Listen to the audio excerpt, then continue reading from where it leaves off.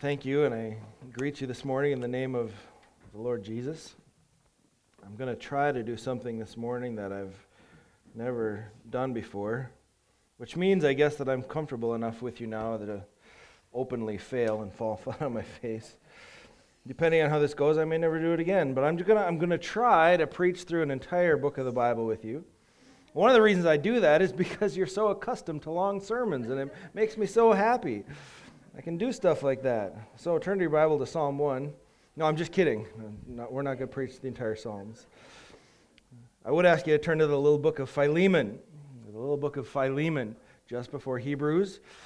By all accounts, this little book is the most intimate and personal of all of the writings of the Apostle Paul that we find in the Bible. It's kind of intriguing to me that the Holy Spirit decided that the final version of the Bible would be incomplete without this little bitty letter.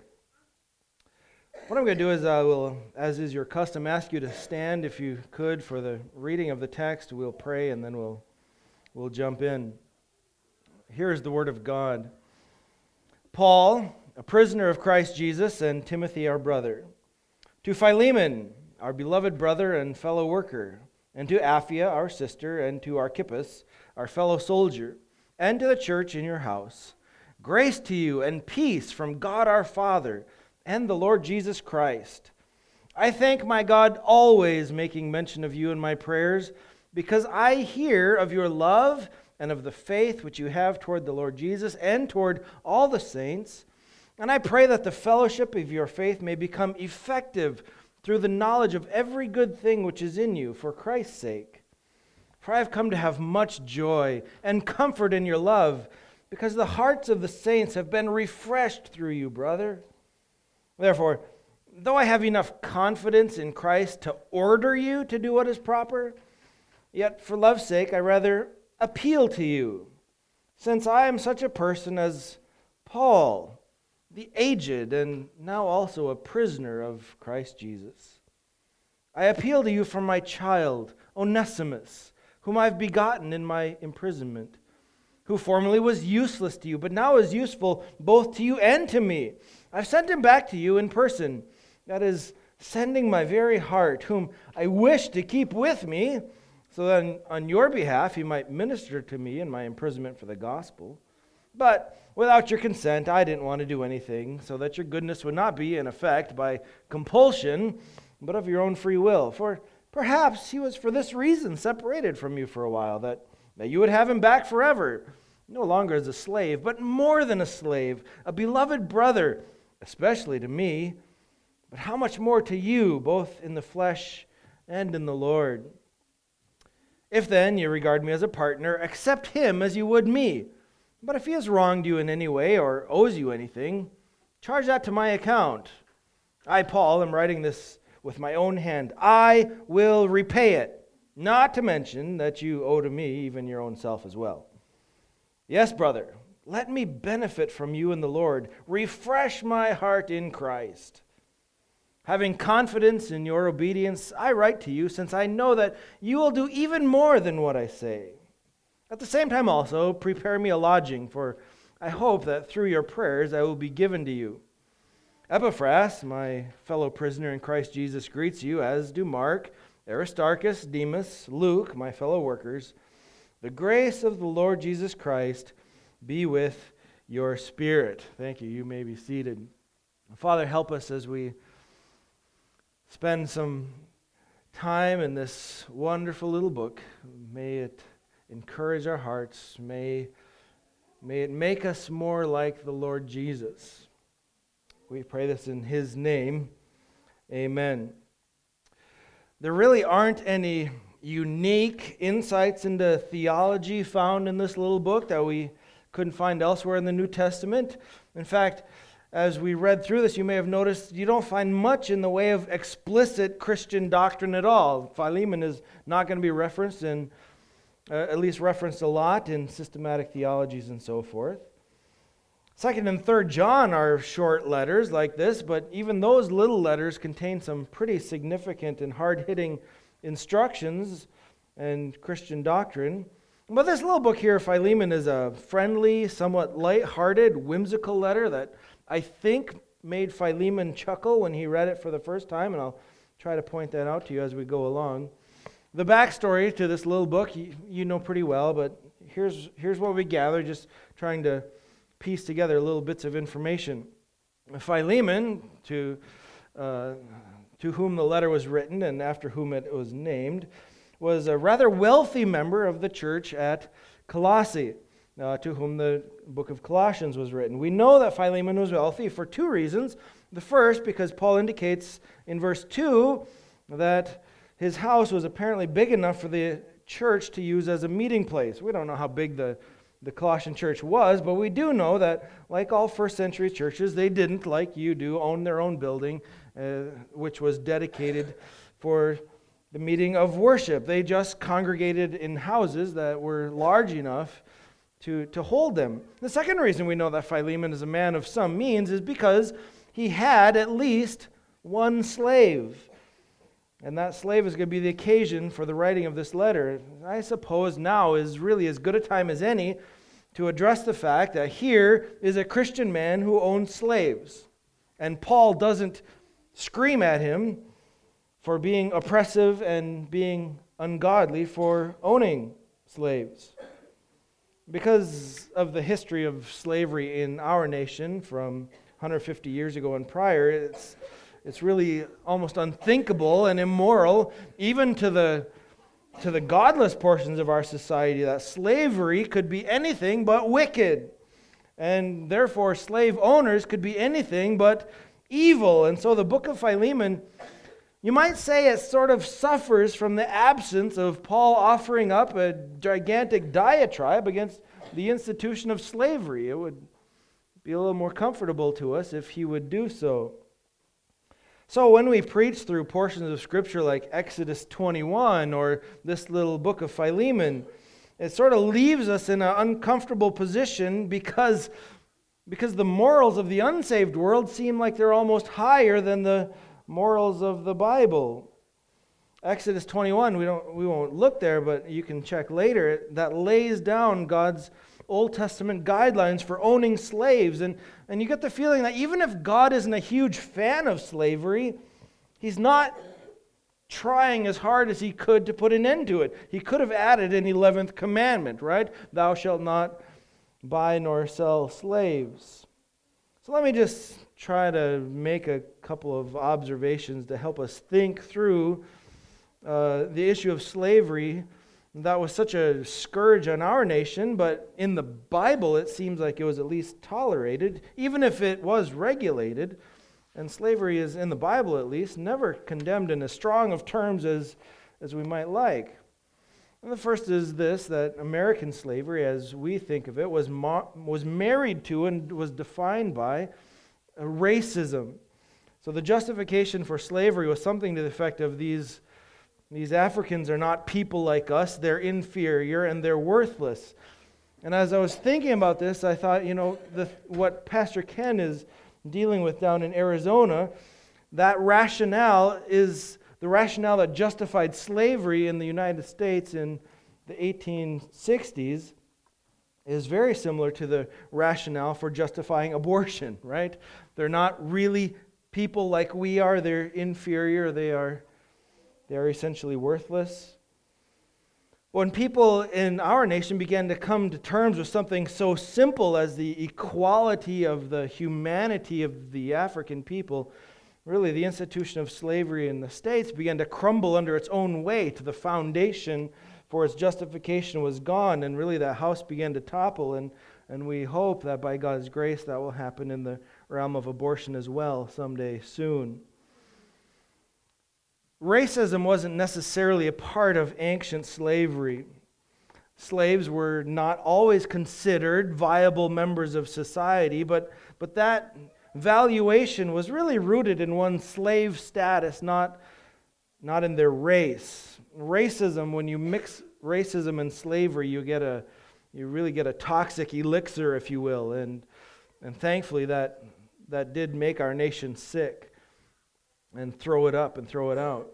The second observation we'll make is this, that slavery in in this day here in Philemon was not only a way of life, for some it was the only way to live. And here's what I mean by that. If you lived in this day and age here, when Philemon was written, and you were a business owner and your business failed, you didn't have the luxury and the protection of filing Chapter 11 bankruptcy. You didn't have that sort of wonderful legal system that we have that protects us. You couldn't start your business as a limited liability corporation. If you defaulted on your debts, you didn't have any system of laws that kept you out of prison. They would sell everything you had, and if you still had debts, you just sold yourself. You became a slave, sometimes along even with your wife and your children. And frankly, for your wife and kids, probably better to be slaves than to be starving. At least slaves were fed. Your family didn't have the option of food stamps or public welfare, and that's why the prodigal son, of course, concluded it would be better to be a slave in his father's house, because despite the shame, the humiliation, and the general discomfort of being a slave, at least there was some food to be eaten. Because slavery wasn't attached to racism, and because anyone could be subject to falling into slavery, and anyone, by God's grace and good providence, might at some point be released from slavery or re-enter society as a free man, or even become a part of the family of their owners. Occasionally, you might have someone that was highly educated, highly trained, fall into slavery for whatever reason. Perhaps a banker had investments that failed him, and he would become a slave to his investor. And if that's the case, really what a great person to have train your kids mathematics. A banker that you happen to have living in the apartment above the garage. So slaves could be tutors, they could be skilled laborers, they could be highly valuable to their owners, they could be considered a part of the family. The end of verse 16 hints that Onesimus may really have been very much a part of Philemon's family. And I don't say all that to justify the institution of slavery. I don't want anybody to think I want it brought back, but I do want it to recognize the fact that sometimes we're tempted to try to apologize for the Bible because the Bible is so unenlightened, if you will, that it doesn't know enough to decry slavery in the strongest of terms. I hope you can feel at least a little bit of that tension. In key moments when slavery is discussed, it might feel to you or to me that it really fails to say what we wish it would. For instance, Colossians 3:22, which would have been directly addressed to the church at Philemon's house, would have been directly addressed to Philemon and to his slaves.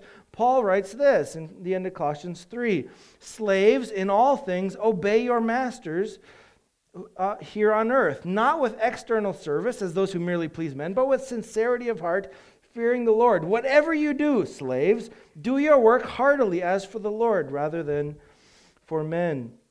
He's going to speak to the masters, saying, "Masters, grant to your slaves justice and fairness." I don't know how it makes you feel when Paul says, "Grant your slaves justice and fairness," but doesn't mean let them go. That may be a struggle for you. How is it even possible to grant justice without freedom? Aren't they really the same thing? That would have been a really good place to make this divinely inspired call for the abolition of all slavery for all time, and the Holy Spirit just doesn't do it here. And so that's part of the challenge that as believers in the particular society we find ourselves. Really, our society seems to have a higher bar of morality in this particular area than the Bible does. And we're going to be tempted again to want to apologize for the Bible or try to explain them away. Because if we don't, people might think we wish slavery was back. We don't, but in our day, if you're not raging against the evils of intolerance, the evils of non-diversity, the evils of slavery, if you're not weeping loudly as is required to prove your self-loathing over white history, you really are a terrible person. We're required in our society to celebrate what is celebrated, condemn what is condemned, and all that without thinking and without qualification. And if we fall under that pressure, really we'll come to a little book like Philemon and say, we're kind of sorry this is here. If it helps, we don't talk about it very much. So I just want to encourage you, challenge you and encourage you right on the front end to think carefully and clearly when the morals of the Bible and the morals of our society begin to diverge from each other. You know well that in terms of human sexuality, the Bible vehemently condemns what our society celebrates, and we've got that issue to wrestle with. And in terms of slavery, the Bible seems more or less indifferent to what our society vehemently condemns. And so on the other side, we've got that issue we have to wrestle with. Anyway, we left a beaten path where Philemon owned at least one slave, and that slave's name was Onesimus, which rather ironically means useful. And so Mr. Useful decided to run away one day. We don't know why, but I think we could presume it wasn't because of any sort of mistreatment at the hands of Philemon, who seems, at least in Paul's opinion, to be an upstanding fellow, as we'll see. But it does create somewhat of an interesting dilemma. What does a Christian do when his slave runs away? What would you do if you owned a slave that ran away? Well, Onesimus presumably ran to Rome, where Paul was sitting in prison. We don't know why he went to Rome. Some have speculated that he just wanted to get lost in the sea of humanity there. Though from the country, I always think, just run where there's no people. Why would you run to the people if you want to disappear? But if you're from the city, maybe that's what you do. Apparently, on his way out the door, Onesimus helped himself to some of Philemon's money. So for a time, he would have some spending money. And so while he's in Rome, Onesimus runs into the Apostle Paul. Now, I was thinking about this, and I thought, I wonder how many people down at the Pine County Jail, near where I live, I've met recently. And the answer is none. And the reason is, I really don't go to the Pine County Jail. I haven't been tossed in there, and I don't go there to make social acquaintances. And so the fact that Onesimus ran into the Apostle Paul indicates to me probably that he found himself sitting in prison with him for whatever reason. Probably he had some of Philemon's money and he thought he would go and have himself a good time and got himself into some trouble and wound up for a while sitting in prison. While in prison, Paul did what Paul does, and that is shares the gospel with his new friend. And Onesimus is converted and he becomes a Christian and he becomes a dear friend of Paul. And so apparently for a time, Onesimus just sort of hung around helping Paul, who was remaining in prison. He just helped Paul whenever and however he could. Maybe he helped round up meals for him. There was not such a thing as 3 squares in state prisons in those days. You had to have friends and family bring you your meals. Maybe he helped Paul gather up writing materials or whatever could be of service to this apostle. It's at this point that things really get interesting. Paul is an apostle, right? He writes Bible, for goodness sake. When he puts down his pen, it's Bible that comes out of it. Paul has been taught by Jesus. He's been appointed by Jesus. He speaks with Jesus' authority. Paul is Philemon's friend. How interesting that this runaway slave should belong to his dear friend. So here's the dilemma. What do we do? What should Onesimus, the runaway slave, do? What should Paul do? What should Philemon do? And we've got this fun dynamic of slave and master and apostle, and the apostle is friends with the master. In some sense, the slave is serving the apostle, but he is not serving his master. The master is a good and godly man, but he has been robbed by his slave. That's a loss to him and his family. Now, if you've been around people long enough, I think you'll recognize that this is potentially a really explosive situation. There's a lot of things that can go wrong in the interpersonal dynamics right here. Philemon could insist on having his legal rights, and that could irritate Paul, and that could really put Onesimus in great danger, great physical danger. Paul could insist that Philemon forego all his legal rights and offend his friend by seeming like he's insensitive to what Philemon lost. Onesimus is now not only Philemon's runaway slave, he's now his brother in the Lord, And so presumably when Onesimus gets home, they're going to stand in Philemon's living room on the next Sunday and share a hymn book and sing the same songs. And if you don't feel something like that, then I apologize for failing you here. One of the interpretive challenges of this little letter is just trying to complete a sentence like this. Paul wants Philemon to read this letter and what? What is Paul looking for? Paul perhaps wants Philemon to forgive Onesimus, but what does that mean? Does forgive mean set him free? Does it mean take him back? Does it just mean not throw him in jail and have him mercilessly beaten like runaway slaves often were? Maybe Paul wants Philemon to send Onesimus back to him. Look in verse 13, you get a sense of that. I wanted to keep him with me, so send him back. Maybe Philemon, or maybe Philemon should maintain the legal ownership of Onesimus. Sorry, I get my characters wrong. Maybe Philemon, the master, should maintain ownership of Onesimus and then send him back so that Onesimus is really under orders to serve Paul. That is a possibility. We know in verse 17 that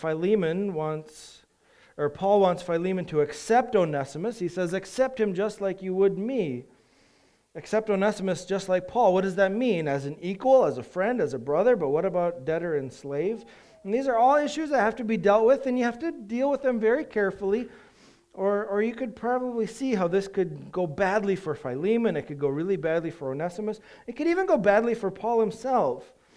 So because it's this sort of explosive situation, at least potentially, just for the remainder of our time, I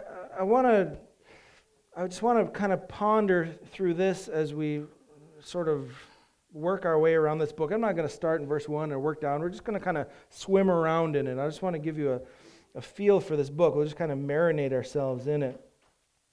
How do godly people behave themselves in situations that are potentially explosive? You know what this sort of thing is like. You know when a little issue pops up and you think, this could be the big one. Okay, I can see a fight happening, I can see conflict, I can see trouble.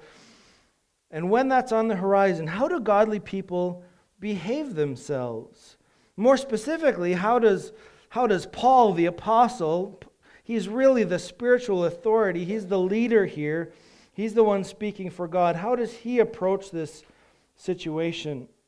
The advent of the internet, thank you Al Gore, and blogging has created this sort of global battlefield in which Christians can walk into the blogosphere and slug it out with other Christians. I don't know if you've witnessed that or watched that battlefield. I wander into it from time to time, but after just a little while, it all just kind of feels dirty to me. If you walk into the conflict on the Christian internet, quote unquote, there's fighting and accusations and judgmentalism and fields of flogged straw men all over the place, and it's just crazy. And people say you can't be a Christian, and that would be like gasoline on a fire. But the fires are already raging so hot that no matter how much gasoline you dump on it, it can hardly get any hotter. That's the way of discourse today. That's the way of even Christian conflict. We confront, we argue, we fight, and rarely, if ever, do we come together and overcome our differences, settle our issues, and live at peace together. That's really not what we do as an American society anymore. It's a pushing, bullying, demanding society in which we defeat opposition, we don't persuade them. And that's just sort of the nature of impersonal communication that takes place between strangers today. And that is unfortunately easily imported into the church. We can get used to disagreements being handled together the way that we see them dealt with in the public sphere of Christianity. And so I know this sense, I know this feeling when there's a potential conflict beginning to arise, no matter how small it is. Here we go again. Here we go again. And then we follow that up with, you're a really terrible person and you need to repent. That's just sort of what we do, and we wonder how it gets blown up. And the church, this is not just my church, I hope. I think the broader church is famous for having huge brawls over insignificant issues that we simply just can't figure them out. I think Jonathan Swift was probably speaking something along these lines when he wrote Gulliver's Travels and the massive war between the big enders and the little enders. This is part of human nature, to make massive fights out of which end of the boiled egg you start peeling from. So the book of Philemon we're going to look at it this morning as a primer or a primer for dealing with these touchy, sensitive, potentially explosive situations. And we'll look at it largely from the perspective of the Apostle Paul. Now, that's a really long, winding introduction. Now we're going to jump in, and I only have 7 things to run by you here, and they should be pretty quick. Number 1, when we approach a situation that's potentially explosive, particularly as leadership, be prepared. Be prepared. Now, preparation is something that has to happen long before any sort of crisis takes place. Preparation is the groundwork you lay in the good times, and you use it to help you in the bad times. Paul's preparation for this crisis, I want you to see it, is found in verses 4 to 7. And in verse 4 to 7, we find that Paul regularly prays for Philemon. I thank my God always, making mention of you in my prayers. This is interesting to me because Paul started lots of churches and he knew lots of people and he prayed for them. He prayed apparently for the churches in general, but he also prayed for the people in those churches by name. Sometimes when we think about praying for someone, we're almost always talking about God giving them something they don't have or making them something they aren't. But in Paul's case, especially in verse 5, he prays prayers of thanksgiving concerning Philemon. He prays something like, God, thank you for the love that Philemon has for the members of his church. Thank you for his faith in Christ. And being thankful for someone's maturity in Christ really helps those of us who pray not only focus on the ways in which our brothers or our sisters are broken and the ways in which they're lacking, but it helps us recognize that who they already are is, by God's grace, a benefit to the church.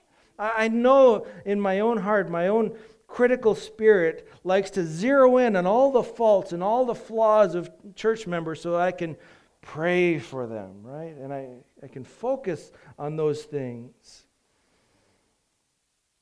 So when Paul inserts himself in this situation, he does so having focused on, by preparation in prayer, focused on the strength and the maturity of his friend Philemon, as opposed to zeroing in on his weaknesses. Thank you, Lord, for what you have made him, as opposed to, Lord, he's really got a long ways to go. I hope you fix him so that he is somewhat functional. So when Paul does ask for something in verse 6, when Paul says, Lord, I want you to do this for Philemon, it's this in verse 6. It's, Lord, help the good things that are already in him be better communicated for the sake of the church. And then in verse 7, Paul speaks of Philemon's ministry to his own heart. Philemon, when you serve your brothers and sisters in Christ so well, it just gives me so much joy. And that's how Paul's heart is prepared to work with Philemon. And that preparation really sets the tone of the entire letter. Philemon is an encouragement to him. He's thankful for him. No doubt he's a sinner. He has his shortcomings, but that's really not what Paul is focused on. He's thinking of Philemon in a positive light, and you can sense that from the beginning to the end of this letter. So that's number 1, as we walk into potentially explosive situations. Just be prepared. Second, be intimate. Be intimate. Leaders in crises like this need to be intimate with people. There's always a temptation to try to rise above the fray, not insert ourselves in a personal, intimate way. Unfortunately, relationships in the church are often shallow because intimacy takes time, it takes vulnerability, it exposes our faults and our flaws in rather uncomfortable ways. But we know that Paul was intimate with Philemon because he knew him well enough to know exactly even how he would respond to this letter. Verse 21, I know that you will do even more than I say. Paul was someone who knew people and knew them well and got intimately acquainted with them.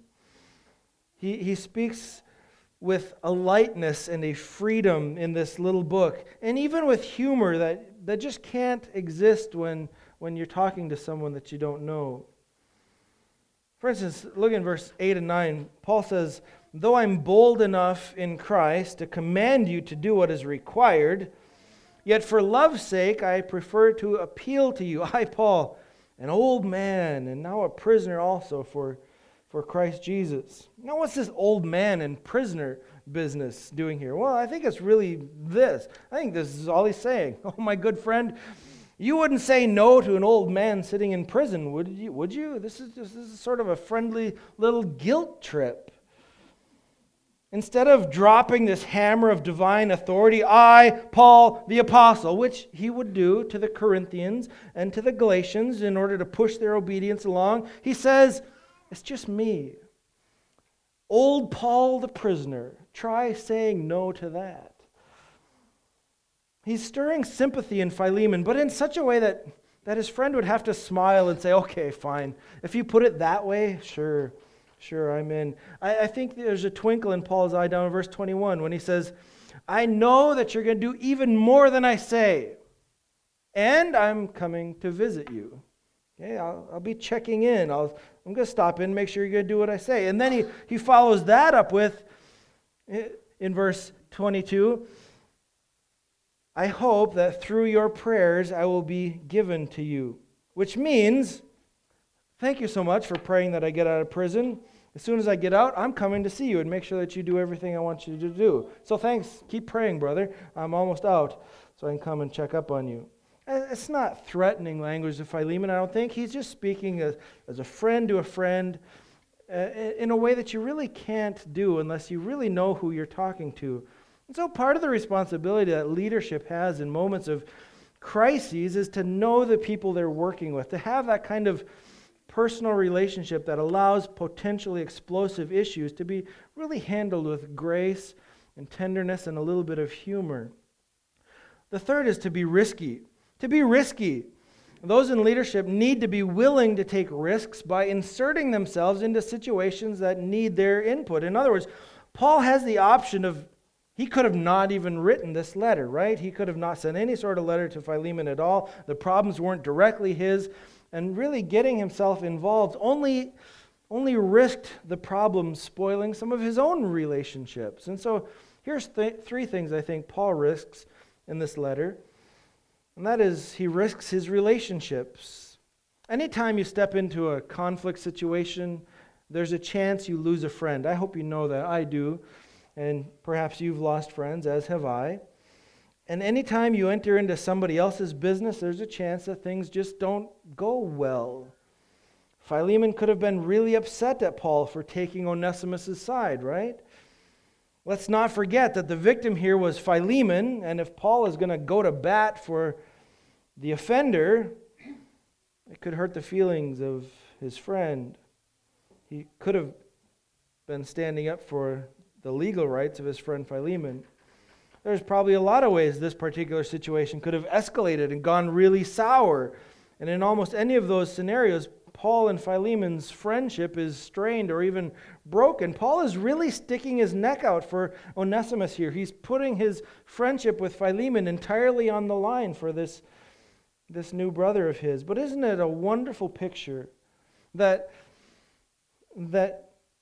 the Apostle Paul should risk his friendship with a wealthy, influential leader of the church for a destitute, runaway slave? Doesn't it really exalt the position of Onesimus in our eyes that the Apostle Paul himself would be willing to risk his relationship with his friend Philemon for this runaway slave's sake? A brother in Christ, like Onesimus, is a brother for eternity. And your brothers and your sisters are your brothers and sisters for eternity, despite what our social status might be for the next few years. Paul references this in verse 16. You're going to have him back as more than a slave. You're going to have him back as a brother. So we risk our relationships. We risk comfort.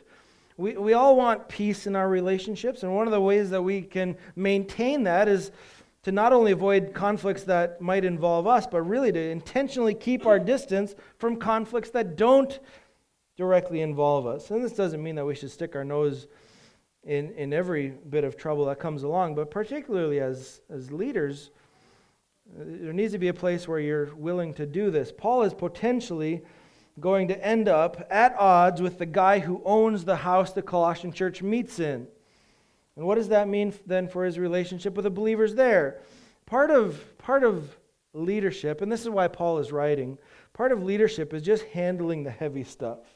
As I've gotten older, I've got to sit on boards here and there and have various positions of leadership. And I used to think that people gave you positions of leadership, just kind of as a trophy for reaching the top of the spiritual ladder. Like, you seem like you got it all together. Here, why don't you be in charge of something? And wow, that's great. Now I get to be the boss. But here's what I've found out. Leadership really exists just to handle problems. That's why you're there. Here, you take charge of that. So then all the problems are now yours. You don't become a leader so you get to do things the way you want to do them. You don't get to become a leader so you can boss people around. There's really not much fun about leadership. You handle problems. You get involved in problems. You're responsible for problems that other people don't have to. You're responsible for fixing things. And sometimes you just get torched. And that happened occasionally to the Apostle Paul. But here he's risking his comfort and jumping into a problem. He's risking this peaceful relationship with the entire Colossian church and his friend, not to mention, verse 2, Philemon's wife, Apphia, and his son, Archippus. And so depending on how Philemon reacts, this could be wildly agonizing for Paul, but that's just the nature of leadership in times of crises. Thirdly, we risk resources. In verse 18 and 19, you got this other little wink and nod from the Apostle Paul. When he says, if he has wronged you in any way or owed you anything, charge that to my account. I, Paul, am writing this with my own hand. I will repay it. I don't think this is an empty promise. If Philemon insisted on it, Paul really would have paid Philemon back. He would have made tents or whatever it would have taken, because likely Onesimus stole some stuff on his way out. If you're going to leave, you might as well leave with your pockets full, and that's no doubt what Onesimus did. So here's what Paul does. He puts himself between his friends. One of his friends is a debtor, and one was flat out robbed. And so Paul takes Onesimus' debt on himself. You see that there in verse 18. Maybe we could ask then, well, would Onesimus owe Paul something? And the answer to that is almost certainly no way. No way. Paul is going to take this debt on himself. He's not going to hold it over Onesimus' head. Paul loves his young friend. He is ready and willing to put himself on the line here. And so if Philemon wants to collect, he can't collect from Onesimus without really offending Paul, right? He's put Philemon in the place where he can't go wring it out of Onesimus' neck without really offending Paul. So Paul just says, if you need your money back, I'll give it to you, signed old Paul, the prisoner, right? But look at the second half of verse 19. Not to mention that you owe to me even your own self as well. So before you go collecting this debt, my dear friend, before you send me the bill, let's talk about debts for a moment. You owe me your eternal soul. Now this is part of leadership, risking everything for the sake of a brother, but at the same time never losing sight of what is truly important and refusing to let everyone else lose sight of what is eternally important, because Philemon goes to hell if Paul doesn't bring him the gospel. That's the long and short of it here. Let me say a word about this idea of the debt of oneself. This might sound strange in your ears, because at some point, particularly here in the States, I think, we started thinking about Christianity as a product that we market, and we try to make other people buy into it. And we sort of lost sight of the fact that the gospel is a valuable treasure that we can give to other people. We instead offer it as a product that if they want it, they can buy into it cheap. You would be eternally doomed to torment if someone didn't bring the gospel to you, as would I. And so there's a sense in which we owe that person our eternal soul. And so really everyone in in a church is in some sense ministering to and being ministered by the other members of the church. You serve each other. You are served by each other. There's a very real sense in which we're all in each other's debt. I don't know if this is the way it is here. I doubt it is. But I know at times in my life, I'll see these little $5, $10, $12 checks sort of floating around as all the people in the congregation try to keep all their finances even. Like, I bought you this book and it cost this much, and here's some eggs, and we sort of share things, but we got to make sure that the money stays, and we keep really close accounts. Let's not forget that by virtue of being brothers and sisters and ministering to each other in church, we all have a great debt to each other. And so Paul talks like this. Look, if you want to wring it out of Onesimus' neck, fine. I'm going to cover for him. But before you wring it out of my neck, don't forget that you owe me your soul. And I think he does that with a wink and a nod. And Philemon, what's he going to say? What's he going to say? He's going to pull it out of old Paul in prison. I doubt it. Number 4, be gently authoritative. We're going to be risky. Gently authoritative is number 4. Paul takes pains to be as gentle as possible. He avoids outright telling Philemon what to do. You see that in verse 8. I could order you to do what's proper, but instead I'm going to appeal to you. And I think that's kind of amusing to me when you say, or when Paul says, I'm so comfortable with my apostolic authority that I know I could order you, and to refuse me would be to refuse the Lord Jesus. But I'm just going to ask you nicely, okay? The fact that he says he could do it is sort of like doing it, but not quite. He just says, I could do this, but I'm not going to. I'm just going to ask you nicely. And I think the idea is, if you don't respond when I ask you nicely, then I'll bring the big hammer and drop it on you. So the sword of Damocles is there. He just sort of hides it a little bit. In verse 14, Paul says, without your consent, I didn't want to do anything, so that your goodness would be, in effect, not by compulsion, but of your own free will. This is being very gentle. I'm not going to push you. I'm going to give you the chance to do the right thing of your own free will. But that's not, of course, to say that he couldn't be more forceful or wouldn't be if needed. And I think that's a good model for those of us in leadership. Be gentle, but don't entirely abandon your God-given positions of authority. See, you don't have to walk into every situation flashing that mighty sword of Hebrews 13:7, submit to your elders who keep watch over your souls. But don't leave that sword rusting in the rain either. Be as gentle as possible, but do so from a position of authority. Don't use all your authority until you've exhausted this appeal of love and gentleness like Paul is doing, but we don't want to abandon it either. And so that's what Paul does here. He masterfully makes it clear that he could order, but he's not going to. I think that's what he's doing in verse 22 when he says he's coming to visit. I'm just going to check up, see how you're doing, make sure that you're doing this right, so don't screw it up because I'm coming, because you're praying for me, so thanks for that. Number 5, stress the significance of Christian brotherhood. Stress the significance of Christian brotherhood. My wife and I were talking about this on our way up a little bit. Because of a family conflict that we're aware of. The worst conflict is family conflict, isn't it?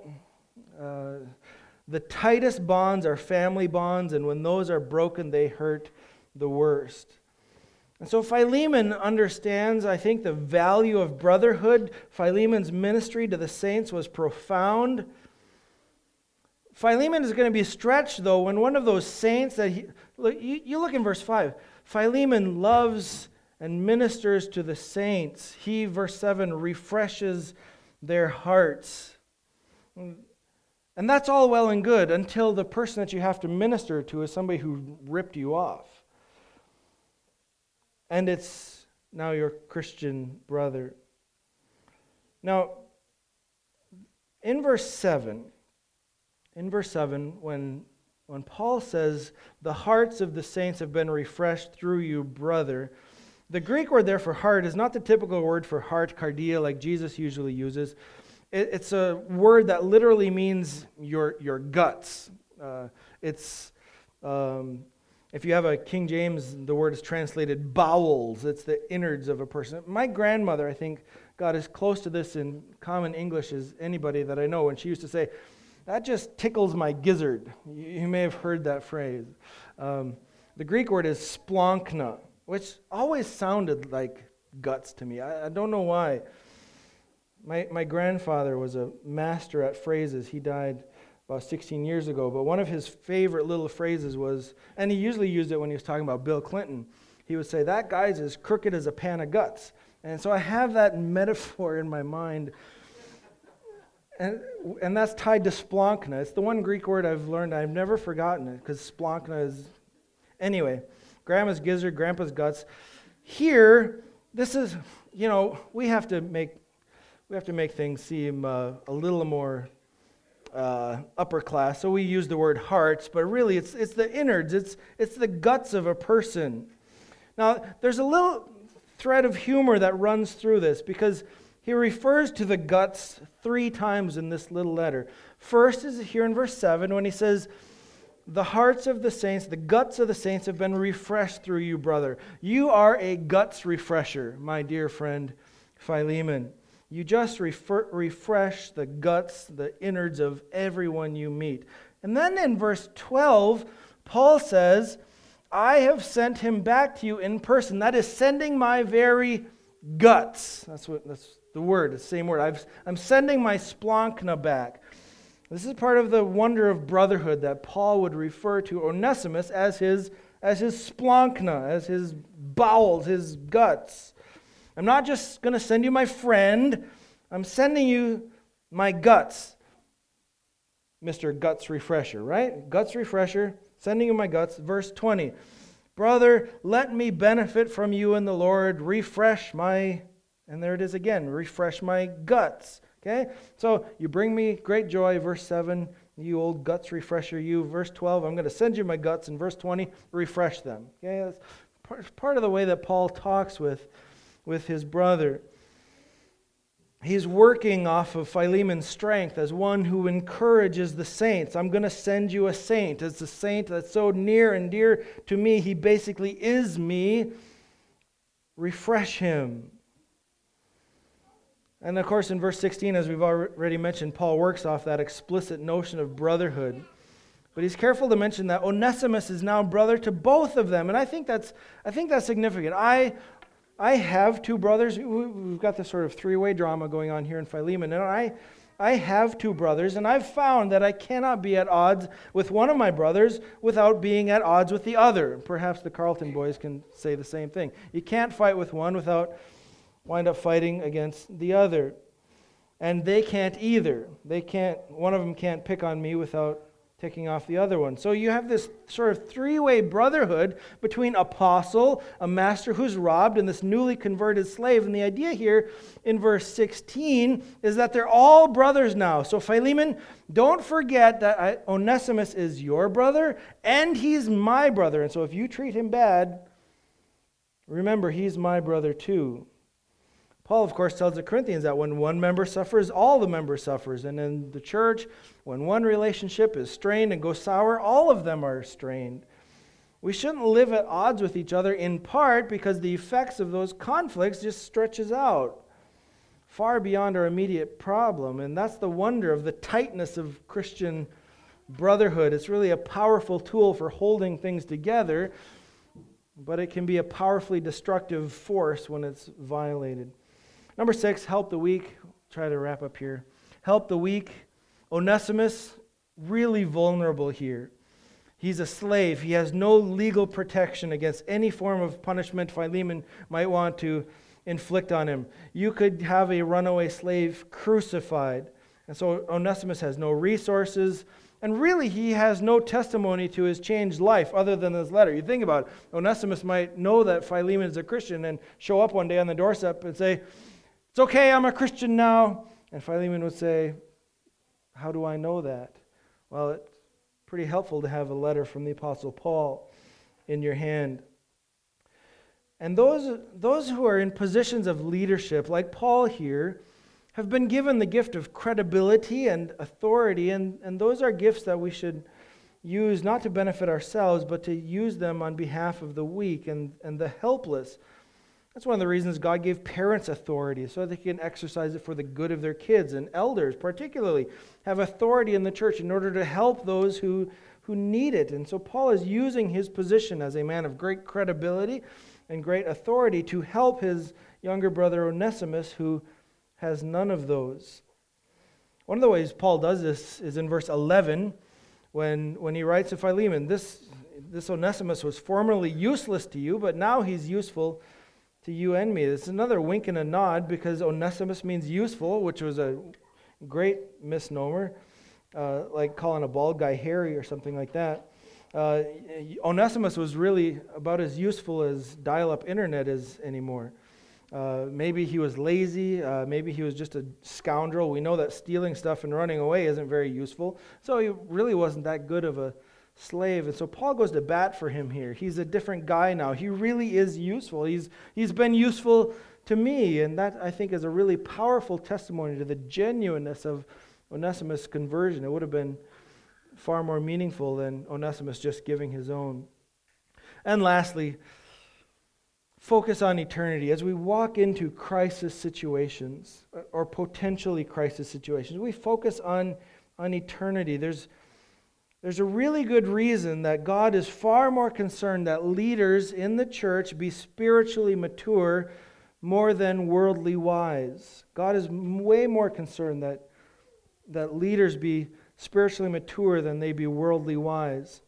We didn't need a secular judge in this particular case. We need a good, godly perspective. And Paul offers that up in verse 15 to 16 when he says, maybe he, Onesimus, was for this reason separated from you for a while, that you would have him back forever. And you notice the juxtaposition, don't you, between lost him for a while and have him back forever. He's holding those two up.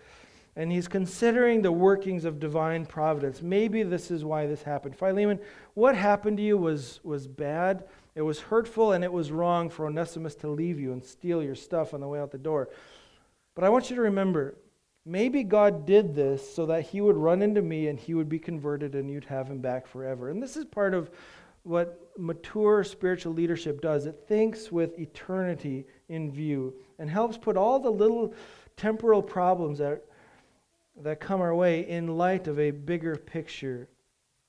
And when you get him back, verse 16, you get him no longer as a slave, and that's the closest we can find for Paul calling for him to be emancipated, but it's really kind of a weak push at best. You get him back no longer as a slave, but more than a slave plus, a beloved brother, especially to me, but how much more to you? And I think this is Paul's point. Better to be robbed by a slave who runs away for a little while if the end result is that you gain a brother for all eternity. That's the perspective that the Apostle Paul is working on here. All right, I'm just going to stop right there, and I encourage you to just sort of marinate yourself in this book. Read it again from Philemon's perspective. Read it again from Onesimus' perspective. But just a wonderful little book, almost whimsical. But it gives us some great insight on just interpersonal relationships, dealing with each other as people, isn't it good to know that people struggled with each other 2,000 years ago or 1,960 years ago? We're not the first ones that have little fights and squabbles. You're not. My church isn't. The other churches that I've been a part of aren't. The ones that it's just part of human nature, and it's happened here. And by God's grace, we work at it. We work at getting better at it. We work on our brotherhood, and so on and so forth. All right, let me stop. Father, thank you for this book. Thank you for these dear folks and their kind attention to your word. Pray that you would help us to be Pauline in times of potential conflict, to act wisely, gently, carefully. Pray that you would help us to be like Philemon when we are offended and when we are wronged. We pray that you would help us as Onesimuses in our own right to be faithful servants, faithful stewards of the tasks that you have given to us. Thank you for conversion in Christ. Thank you for new life. Thank you for eternal brotherhood. Father, we are not mighty masters here. We are not great leaders of men. We are almost invisible in the eyes of this world, tucked away here in the dark corners of Minnesota.